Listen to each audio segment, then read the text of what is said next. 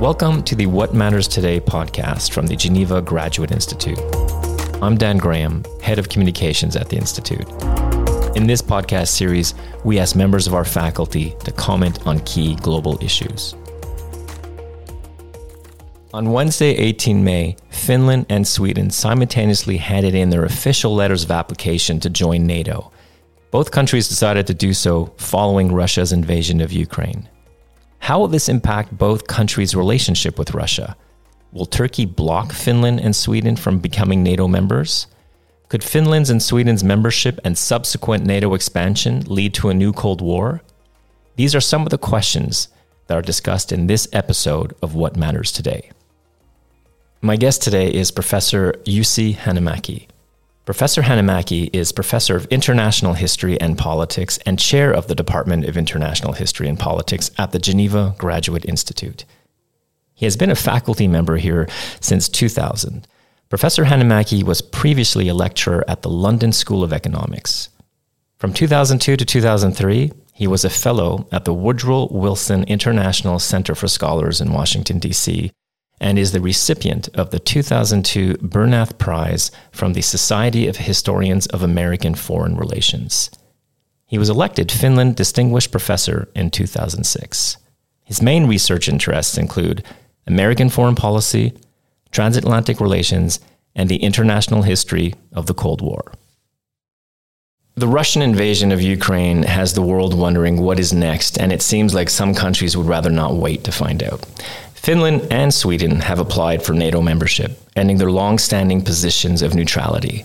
Historically, what has the relationship been with Russia, and why would the two Nordic countries want to join NATO now?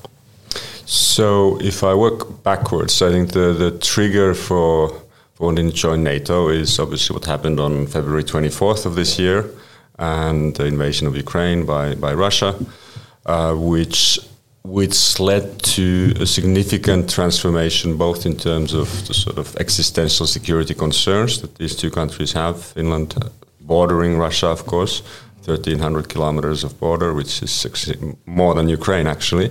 And so that's, and Sweden next door, obviously concerned with the implications of this.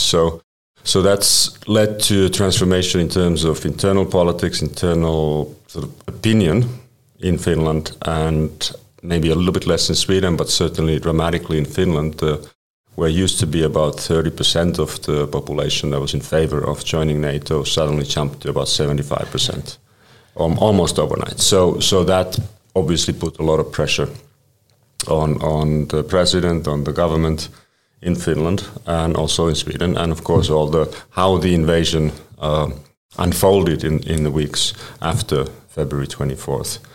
How sort of global public opinion, concerns about Russia's these threats made about using nuclear weapons, whatnot.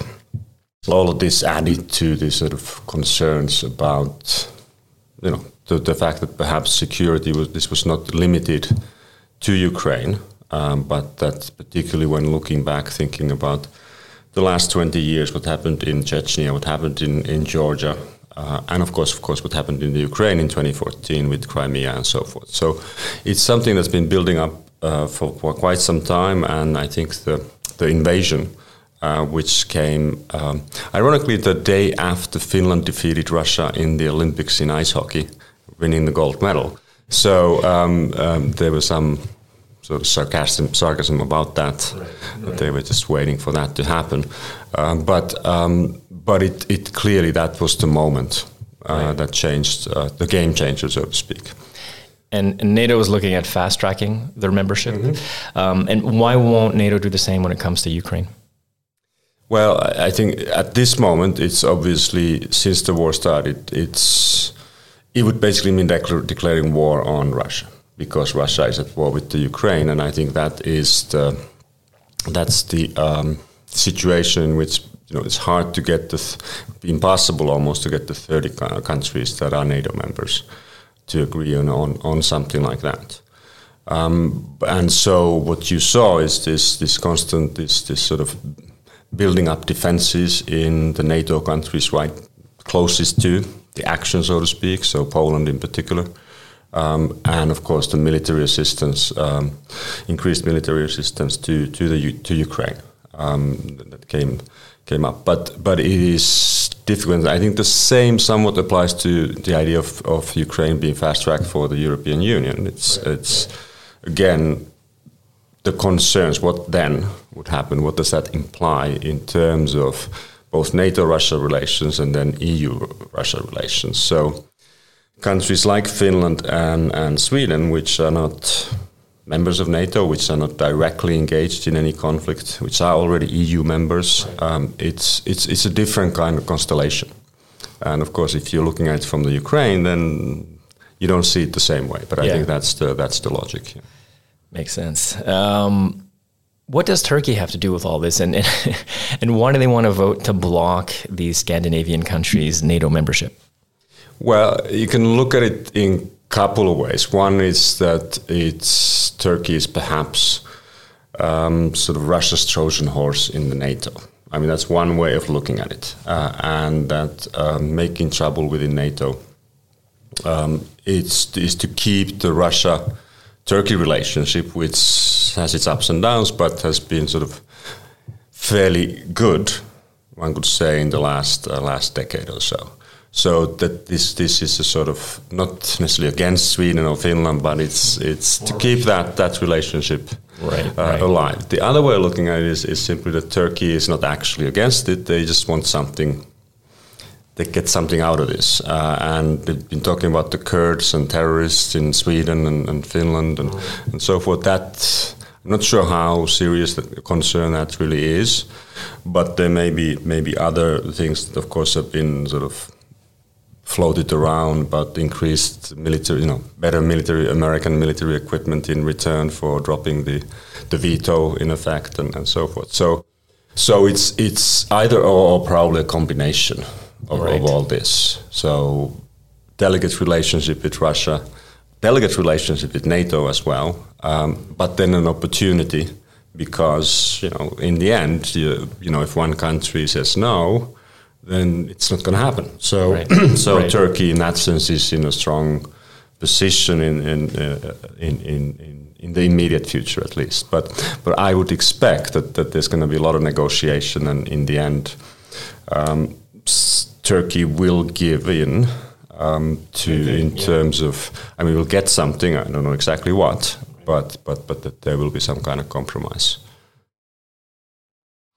And what will Finland's and Sweden's membership and subsequent NATO expansion mean for hopes of peaceful diplomatic relations between Russia and its neighbors to the west? Could this be the beginning of a new Cold War? Well, it's certainly in the immediate, in the sort of short, medium term, probably is going to make that relationship more difficult.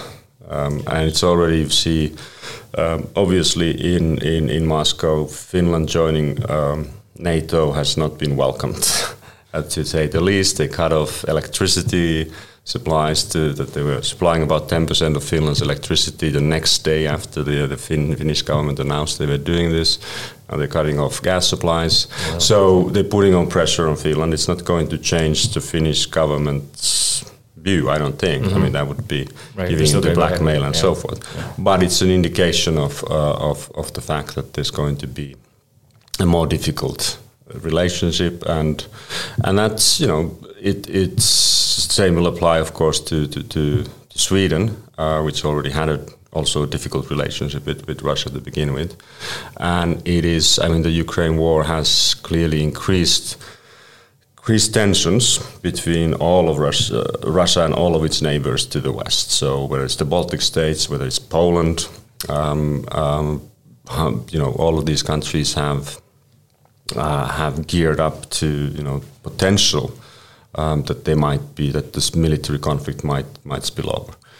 Will it lead to another Cold War? It depends a little bit what we mean by Cold War. There isn't the sort of, it's not the Cold War with capital C and capital W that we had pre-1990. There'll be tension. But there's going to be increased tension. There's no question about that. And then there are other players that will in one way or another have an impact on how that will be all resolved, and those would be countries like China, like India, and others who, where will they stand? How long will this conflict continue? Is there a possibility of some kind of ceasefire in the sort of not immediate but medium, perhaps later this year at some point?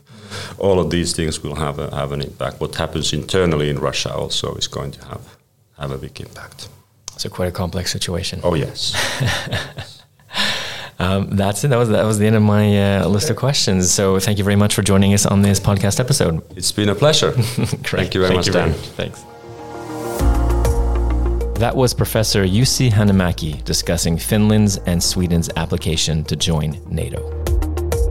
This podcast series is produced by the Geneva Graduate Institute Communications team. For more information about the Institute, please visit our website at graduateinstitute.ch. I'm Dan Graham. Thanks for listening.